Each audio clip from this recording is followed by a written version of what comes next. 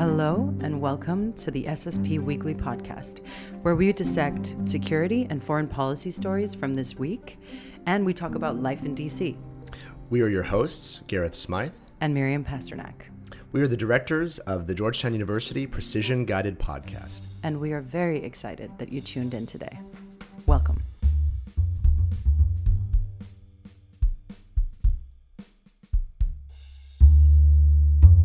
We're launching something very exciting today, Gareth. Indeed. Can you explain to the listeners what it is we're doing right now? I would love to. Well, longtime listeners of the Precision Guided Podcast know that in the past, our episodes have mostly focused on conversations with one scholar leading their field of expertise and describing a situation, whether it be related to security, foreign affairs, or history, that are driving the national security conversation. But now, this new format will allow us to tap into the existing student scholarship at the Georgetown Security Studies Review to help us all understand, from a student's perspective, what is driving the security stories of the week.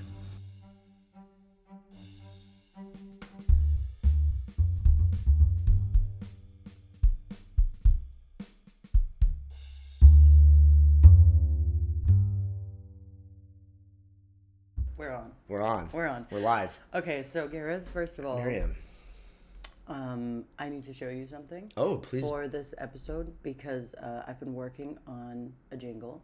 You've been working on a jingle? Yes, and I want you to listen to it, and I just want you to be honest with me. Okay, let's do it. So it is, of course, a remix of the already existing jingle. A remix? Yes, because this is a new series. This is your European club scene coming to life. So here it is. Okay. Whoa. That's too funky fresh for me. That's a good intro for you. I actually love that. Really? I actually love that. You were doing that while I was reading my force planning homework. So Correct. Which of us is smarter today? You. I was extremely optimistic. I looked at that violin piece and I was like, there's a remake. Something there. There's something you can do with that. For our listeners, this is the current jingle. It is a work in progress. Exactly. But if anybody has any comments, please write us. We would love your input for the jingle. I mean, yeah, if you could fix it. If you could add some more drums, please let us know. Okay. All right. So a new jingle and a new series. That is fantastic. That is what we're doing. What a productive semester. Right. We have two stories today, Gareth. We do. One about the government shutdown. Yes. Because today is Friday the 29th of September, which means what? It means it's soon to be the end of the fiscal year. Yes, end of the federal fiscal year, which is Saturday. Exactly.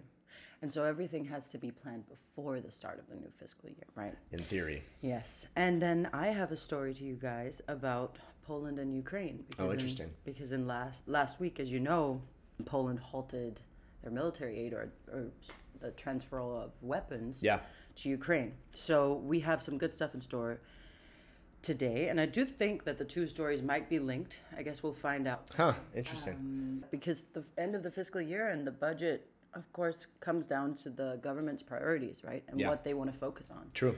But do you want to start off with the government shutdown news? Definitely, yeah, I'd be happy to. So, as many of our listeners have undoubtedly seen, I think I've received like 25 Apple News alerts about this story over the past week. We are careening towards a shutdown because of the inability of the Congress to pass an appropriations bill across the different appropriations types to fund the government.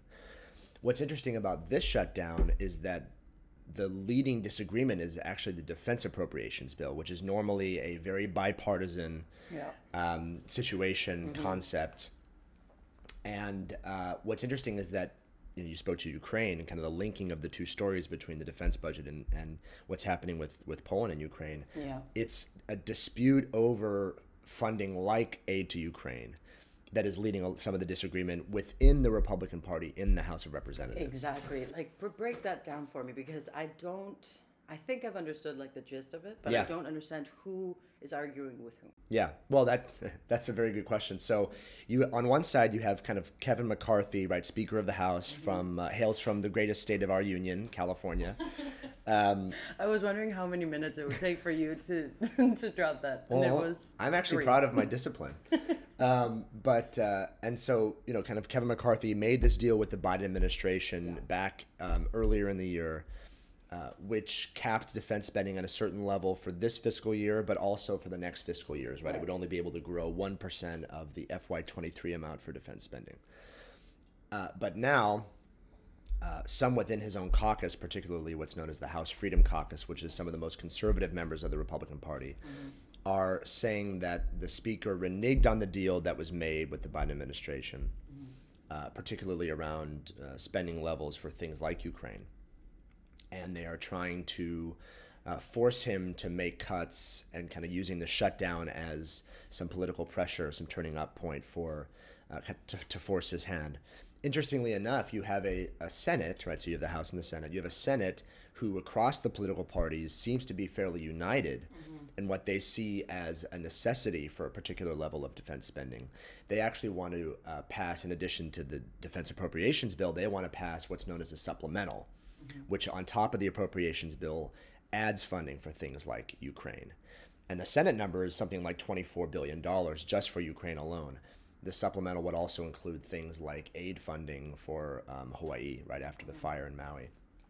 And so what's interesting is trying to watch Kevin McCarthy triangulate among all of these different constituencies within his caucus to try to force a deal. What remains to be seen is what the House Democrats decide to do, right? Because they can throw their significant weight, behind one of the funding proposals, either to support the speaker or to make other decisions that prolong the issue. But I think what's really interesting for those of us that apply these domestic political stories to a kind of national security defense lens is the implications of a shutdown for our national security and for the Department of Defense. So I actually had the chance to sit down with Christian Trotti, who is the associate editor for defense at the Georgetown Security Studies Review, to kind of understand a little bit more fully what the implications of either a government shutdown or what's known as a continuing resolution would mean for our national security and for our defense. Interesting. Let's hear it. Awesome.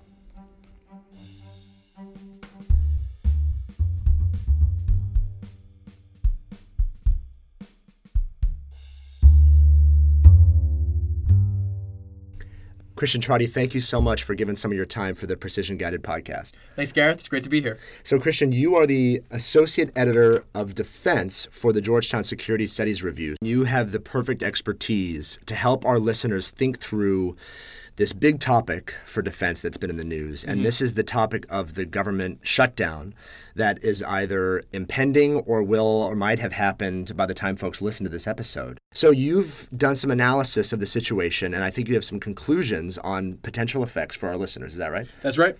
So walk us through what you're thinking. So in my mind, the through line of this, the most important part is that the shutdown or any stopgap measures to prevent the shutdown, like a continuing resolution or CR, is a vulnerability. It's a period of vulnerability for the United States, both in the short term and the long term. It threatens our ability to defend ourselves, defend our allies, and to be the world power that we are accustomed to being. So talk to us about the elements of that vulnerability as you see it. Sure. I think, number one, it's really important to start with the human costs. I think too often we, think about like the bigger picture issues about, defending ourselves, but these are humans' lives, real people's lives at stake. Their livelihoods are being affected by a government shutdown. So we're talking about troops. Their military pay is threatened. Their medical care, child care, etc. That all is affected by the shutdown. And now, while the troops continue working through a government shutdown, it affects more the DoD civilians who are actually furloughed. The ones who are not working on what is considered to be essential military operations and activities. Right. They are furloughed until the government resumes work. They are not paid. Only sometimes do they get back pay if that's worked out in a political agreement. So their livelihoods are really affected here. But I think also beyond just the tangible costs, it has a big effect on morale. The quality, of our troops, of our civilians, is a key competitive advantage over those of our adversaries. Yeah. Not having that morale is a critical vulnerability where our soldiers, because they have to worry about these facts related to their livelihoods, not bringing their best selves to work. And I think that's something that sometimes gets lost in the debate about these issues. Yeah. Well, and it seems to me, too, that if you are considering, re-upping your commission or re-upping being in the military, having to navigate these periods of instability or uncertainty is a readiness issue, right? You might not re-up, you might not resign if you can anticipate future periods where you have this uncertainty too. So it becomes a long-term readiness issue as well. Already they have to, if you're serving in the military, you have to deal with deployments and, whether or not your family can come along with you, etc. This is just another factor of instability driven from the political realm. Where, unfortunately, our military service members and our DoD civilians are kind of taken hostage by this process. Yeah. So good. So the first implication that we see is people. Mm-hmm. What's the second implication from a potential shutdown? The second implication relates to our ability to degrade our adversaries' capabilities, which right now is happening in Ukraine.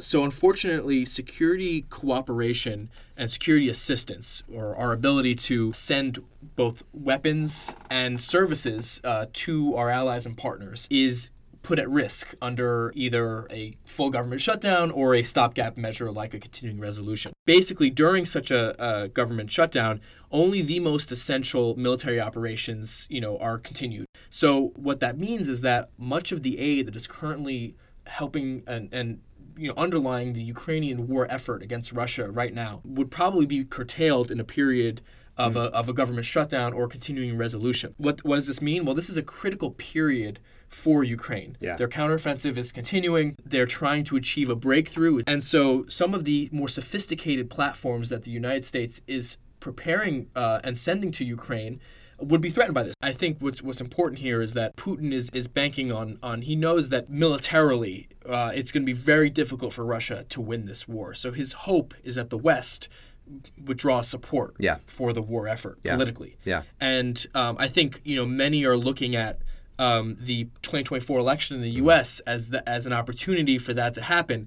But I think what many people now are not appreciating is that the moment is now. Yeah. Politics are impeding, our ability to send support to Ukraine. And if this government shutdown happens, or if there's a continuing resolution that doesn't provide for all of the capabilities that the administration is planning to send, that timetable is earlier than 2024. It's right now. Implication 1 was people. Mm-hmm. Implication 2 is the strategic calculus of our partners and our adversaries.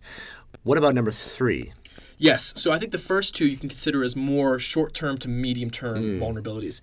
This third factor that I'm about to talk about is much more about the long-term vulnerabilities. This is specifically continuing resolutions as they relate to DoD budget flexibility. When we are in these periods of flux, we have even less budget flexibility than our system currently provides for. Right. So I'd like to cite the PPB Commission's interim report and quote them here, because I think they do a really good job at explaining why these stopgap measures called continuing resolutions are actually detrimental. So to quote them, their interim report, the increasing frequency and length of CRs, or continuing resolutions, distorts spending rates by crowding the obligation and execution of funds into the later parts of a fiscal year, shortening timelines for contract actions and delaying New START programs, contributing to less than optimal spending patterns and higher costs to the department. I think that's really important because instead of having the entire fiscal year to execute these agreements to fund products, when a continuing resolution happens, it eats into the beginning of the fiscal year.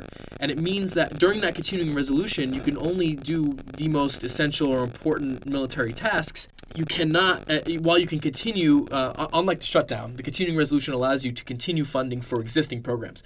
But in this technological landscape where we're constantly trying to start new programs and invest in new technologies, you can't do a quote-unquote new start in a continuing resolution. You need to wait until they actually agree to a longer-term budget.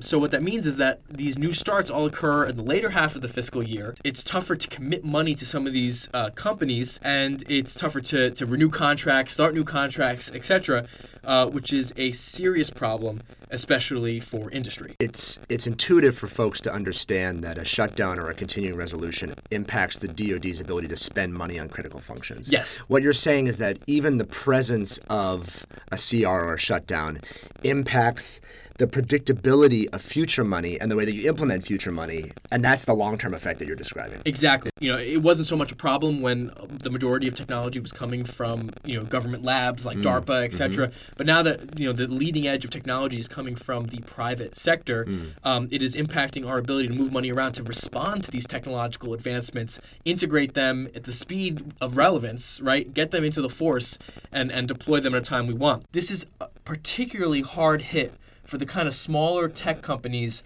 that are the target of our DoD innovation reform efforts. We're trying to get these smaller companies in so that they are delivering solutions to our warfighters to deploy in the field. And they don't have the overhead to survive this kind of budget inflexibility and budget instability. They have to go through a period where they're not getting funded by DoD. These contractors don't get back pay. If their company doesn't have the overhead to support them in this time, they'll either have to lay off some of their employees, and or in the long term, they will just start shifting away from the DoD market. They'll either decide, if they have both civilian and government markets for their products, they'll either start shifting more to the civil market, and therefore not really orienting their products towards DoD and what DoD's requirements call for. If their business model was dependent on the market interest from DoD, they're just going to go out of business because they can't survive these periods of instability. All of this is really great analysis, Christian, and it makes me even more concerned about the potential impact of a shutdown or a CR to our national security. In sum, your equation, your formula is government shutdown / CR equals impact to people plus impact to allies, partners, and adversaries plus impact to the long-term innovation aspects of the way that DoD does its budgeting. That's precisely correct. I think, there are a lot of short-term and long-term implications of both this particular shutdown, especially as it relates to the Ukrainian struggle, but also of the fact that these shutdowns are becoming more and more likely and to happen. They seem to be a political tool that's being used much more than in the past. And as a result, it means that these periods of vulnerability, they won't just last now. They're going to be more likely in the future, and that our adversaries might take advantage of them in the future to really outpace us technologically and to try to advance their revisionist interests at periods when the U.S. doesn't have its house in order.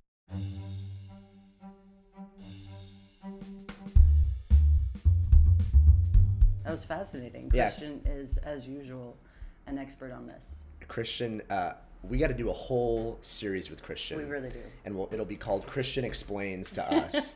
And it'll just be his analysis, which I really value. So, as Christian indicated, there are implications for the short, medium, and long term for either a complete shutdown of the government or for a continuing resolution, right? Neither of these scenarios are good for the Department of Defense, for our people in uniform, or for kind of the overall security apparatus of the country. And so I really appreciated his perspective on, it's not just that a shutdown is bad, a continuing resolution is bad, and not just, until they fund the government. It's bad as a series of trends that have kind of taken away regular order when it comes to the defense appropriations process. So anyway, fascinating conversation with Christian. And that's actually a great segue to your piece. We had Ukrainian President Zelensky here in Washington doing some high-level meetings on Capitol Hill and also in the White House. And I think that's a great transition to the story that you have for me. It is. I, of course, have to talk about the Zelenskys because we were blessed not only with Zelensky here in D.C. last week, but also with his lovely wife, Elena Zelensky, who came to visit Georgetown University. And it was a lovely event. And Zelensky, of course, was busy with Biden at the time. He did visit New York, of course, for his UN visit, his second UN visit, and then he was here in D.C. He was in New York on Tuesday and then came down. I presume he flew. I don't know if he took the Amtrak like the rest of us. I mean, I would love if Zelensky was on the Amtrak. Yeah, that would be that's what we would do in Denmark, but I'm sure I'm sure there was a private jet. You wouldn't take bikes? It's a long bike. Yeah. No, but the story is interesting because the Ukraine war, or I should say the post-invasion part of the war, because a lot of people tend to talk about the Ukraine war as if it started in 2022. True. Of course it didn't. Yes. There's been an ongoing war for 8 years. But the Ukraine war post-invasion has been waged for 1.5 years now, right? Jeez. And it seems that support for Ukraine around the world is beginning to decrease, or at least there is not as much momentum as there has been. So as you pointed out, within Congress, there's not that bipartisan support as there has been. And the same can be said about the neighboring countries to Ukraine. And that's actually what I want to focus on today, is the neighboring country, Poland. Because Poland the Polish Prime Minister made some quite remarkable statements last week.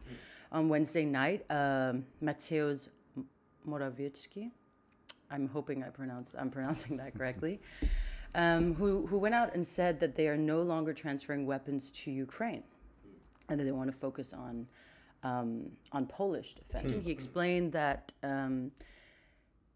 they have to restock their own weapons, and that they can no longer provide Ukraine with as many weapons as they have. Poland has supplied, among other weapon systems, T-72s, Leopard tanks, armored vehicles, howitzers, all very, very expensive equipment since the invasion. And although they haven't published a complete list, it's significant. I think there's no debating that. But why are they saying this? So, first of all, I should say there is an election going on in Poland. There's a general election on the 15th of October. And this comes also in the middle of this grain dispute between Ukraine and Poland, right? Tensions between Warsaw and Kiev have flared in recent days following Poland's imposition of a ban on Ukraine's grain imports. And this is in a bid to protect the interests of Polish farmers, of course. So just a little bit of background. The background is that following the invasion, of course, it was more difficult for Ukraine to export its grain because of the blockade on the Black Sea, and therefore the EU imposed certain bans that have now been lifted, basically resulting in a lot of Polish farmers, also Hungarian and Slovakian farmers, who are very unhappy with the EU ban being lifted. Therefore, the countries themselves have imposed bans on Ukrainian grain, and there you have the dispute. Now, this is the background I know, but of course, I had to ask some friends, some people who know more about Polish domestic politics than I do. So I actually had the pleasure of talking with Kamil. I thought it would be interesting to hear what he has to say about Polish domestic politics, especially with regard to this claim about Ukraine. Fantastic.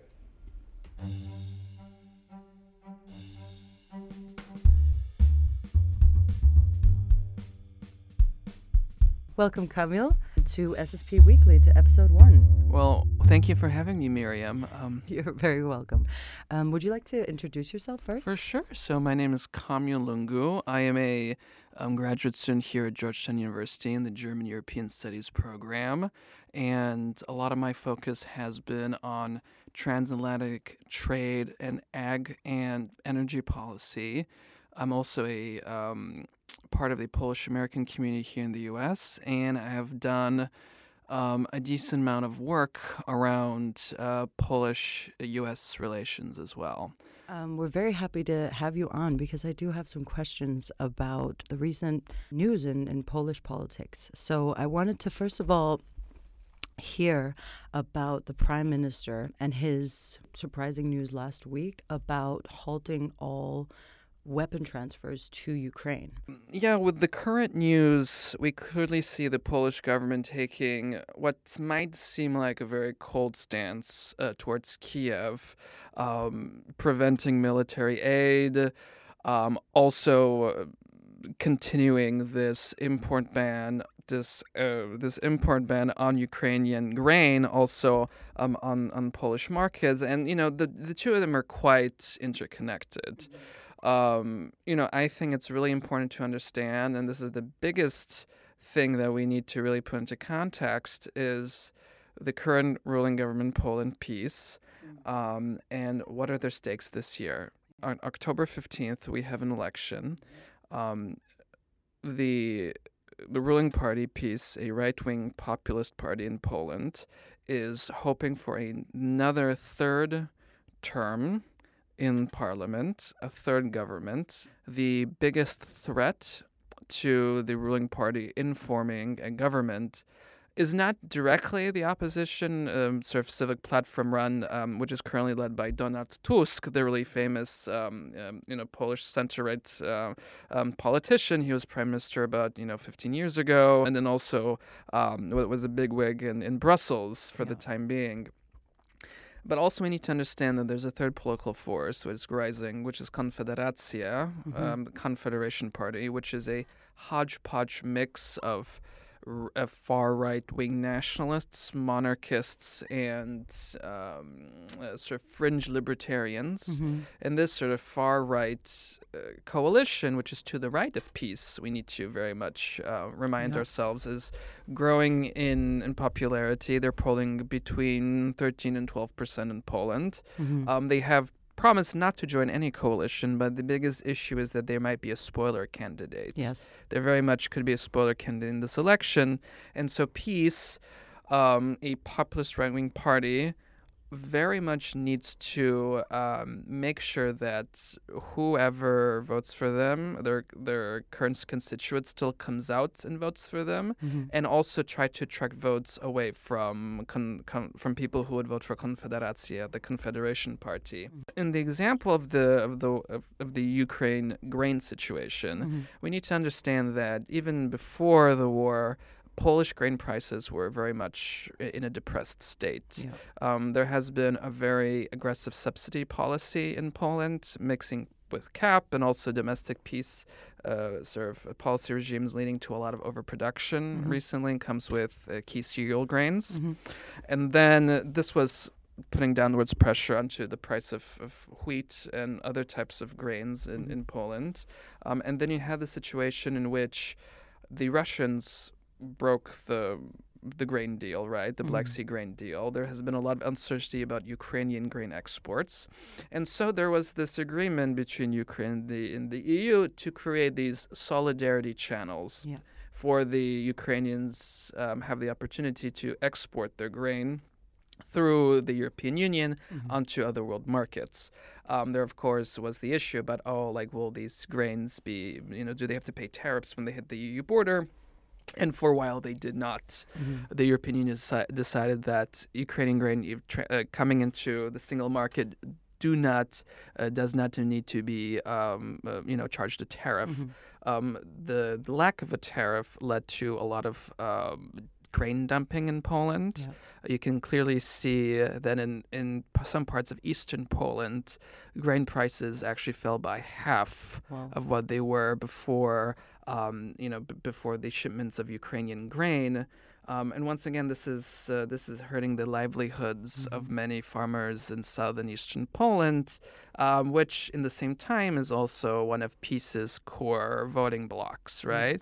Is, these farmers in southern eastern Poland who very much depend on these subsidies, have an affinity to PiS for historical reasons and, other reasons besides agriculture. But, this is a very strong constituent and they really want to appease them somehow. Hence the big hullabaloo that the current government's doing in order to sort of,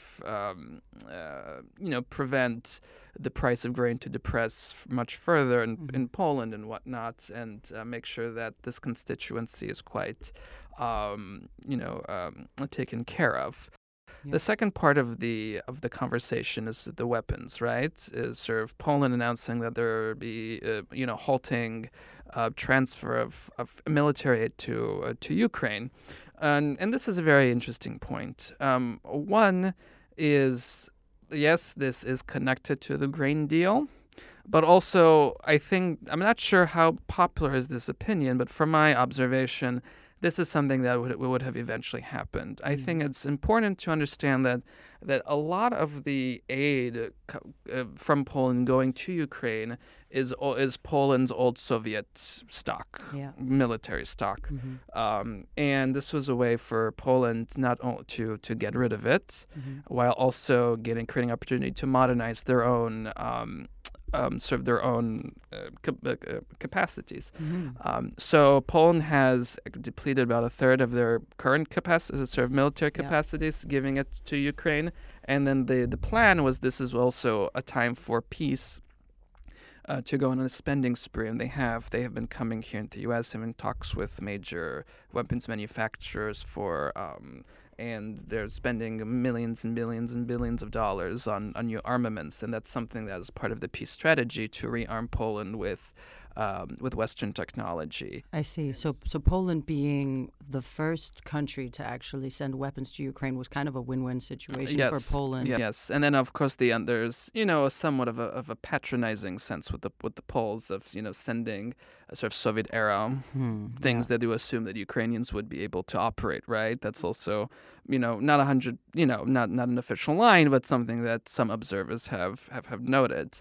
And so that's why we have this dynamic of both the grain situation in addition to Poland's sort of military modernization and whatnot.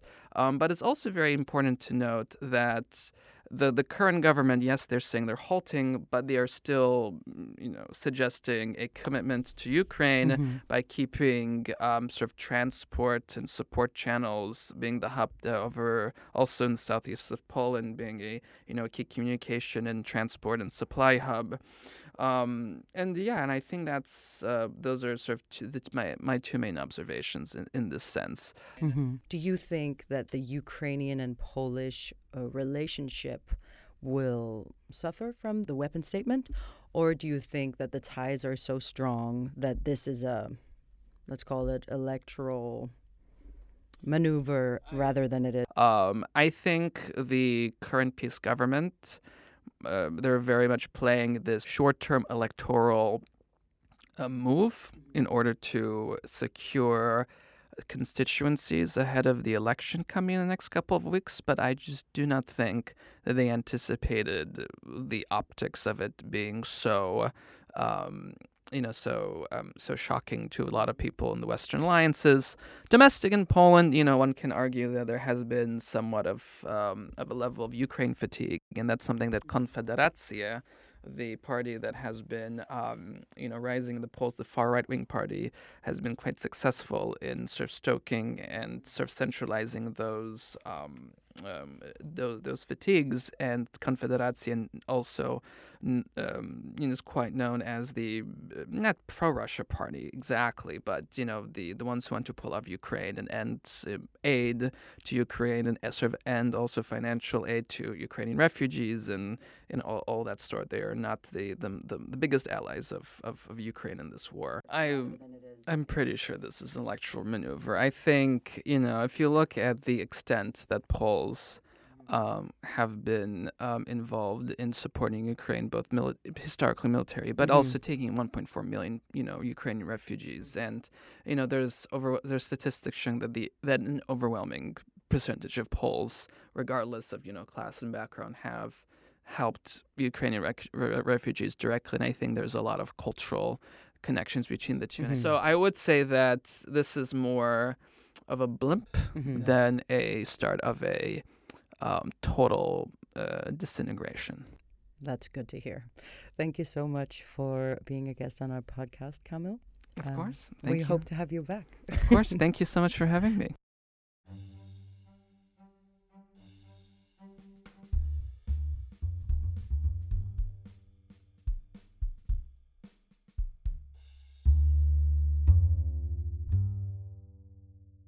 So Miriam, I liked that interview. I think that Kamil had an interesting perspective. I think that, for those of us that study political science, there's this trite saying that all politics is local, right? Yeah. And it becomes a phrase that is used so often as to sometimes become meaningless, but it is a critically important concept for analyzing kind of any decision making that comes out of any political body that has some sort of responsibility to the people, and so you see that manifest in Poland's actions, right? This critical geopolitical decision, right? Hiding the fact that that the government of Poland has a responsibility to its people and is being responsive to a demand signal from its people. So, an interesting reminder about the important axiom of politics being local. Absolutely. And there is also the interesting fact, I would say, is on his way back from DC, from here, Ukrainian President Zelensky, he made a pit stop in Poland amidst all of this on his way home, and he was trying to rebuild bridges with Poland. Now, the interesting part of that was that he was giving awards to 2 Polish humanitarian volunteers, stressing the Polish-Ukrainian ties and not so much the ties with the government. Yeah. Right? And that is also interesting. It's like he was focusing on, the Polish and the Ukrainian people. So. Yeah. Well, and I think that you've seen Poland really be the center of gravity for NATO in this conflict, right? Yeah. They have been incredibly articulate about the need to continue the support for Ukraine, and have certainly, as much as they're capable, put their money where their mouth is in terms of being this staging ground for these supplies and these armaments that the rest of the world, particularly the United States and Britain, are providing. It's been Poland that has been kind of the most rhetorically strong about the importance of that. And of course, proximity to the conflict drives some of that threat understanding. Yeah. But I hope that this gets resolved as soon as possible, because we really need Poland to continue to play that important role in this conflict. Absolutely. And then on the UN piece, it's really interesting that you linked kind of Zelensky's trip to the United States with this dispute in Poland. I actually thought that the UN was an interesting, this is a very interesting UN General Assembly, because you had only the United States representing the P5 Security Council nations, right? Yeah. Macron wasn't there, the Prime Minister of Great Britain wasn't there. Yeah. And of course, Xi and Putin. I mean, Putin has a warrant out for his arrest for, war crimes. Yeah, it was the UN representative who was there, right, as usual, yeah. And so I thought it was a really interesting split screen of, kind of these empty chairs at the Russian delegation and the Chinese delegation. Yeah. And kind of a rousing couplet of speeches from the President of the United States and the President of Ukraine. Yeah. I thought that was a very, very interesting dynamic, and also I think a good piece of rhetoric for the West when it comes to this conflict between freedom and autocracy. Absolutely, I agree with you. It's going to be very interesting to see how this all pans out, and certainly what the Polish elections are going to amount to. We'll have to stay tuned if it's on the 15th of October. Absolutely, it's in 2 weeks, so we'll keep you posted. All right. I think that is it for today. This was the first episode of our SSP Weekly. I think it went well. I think if we do say so ourselves. No, I mean, I think what's cool about this is that we accomplished what we set out to do, which was connect the scholarship and the insights and the analysis from SSP students, whether affiliated with the GSSR, right, the Georgetown Security Studies Review, or not, to show DC and the rest of the SSP community what these students have to say and the way that they're thinking through these problems. And I think that's a real benefit. Yeah. So I want to say thank you to you, Gareth, and of course thank you to Christian and to Kamil. Yes, thank you, for Christian, participating today and opening up this brand new series. Awesome. Bye, everybody. Bye.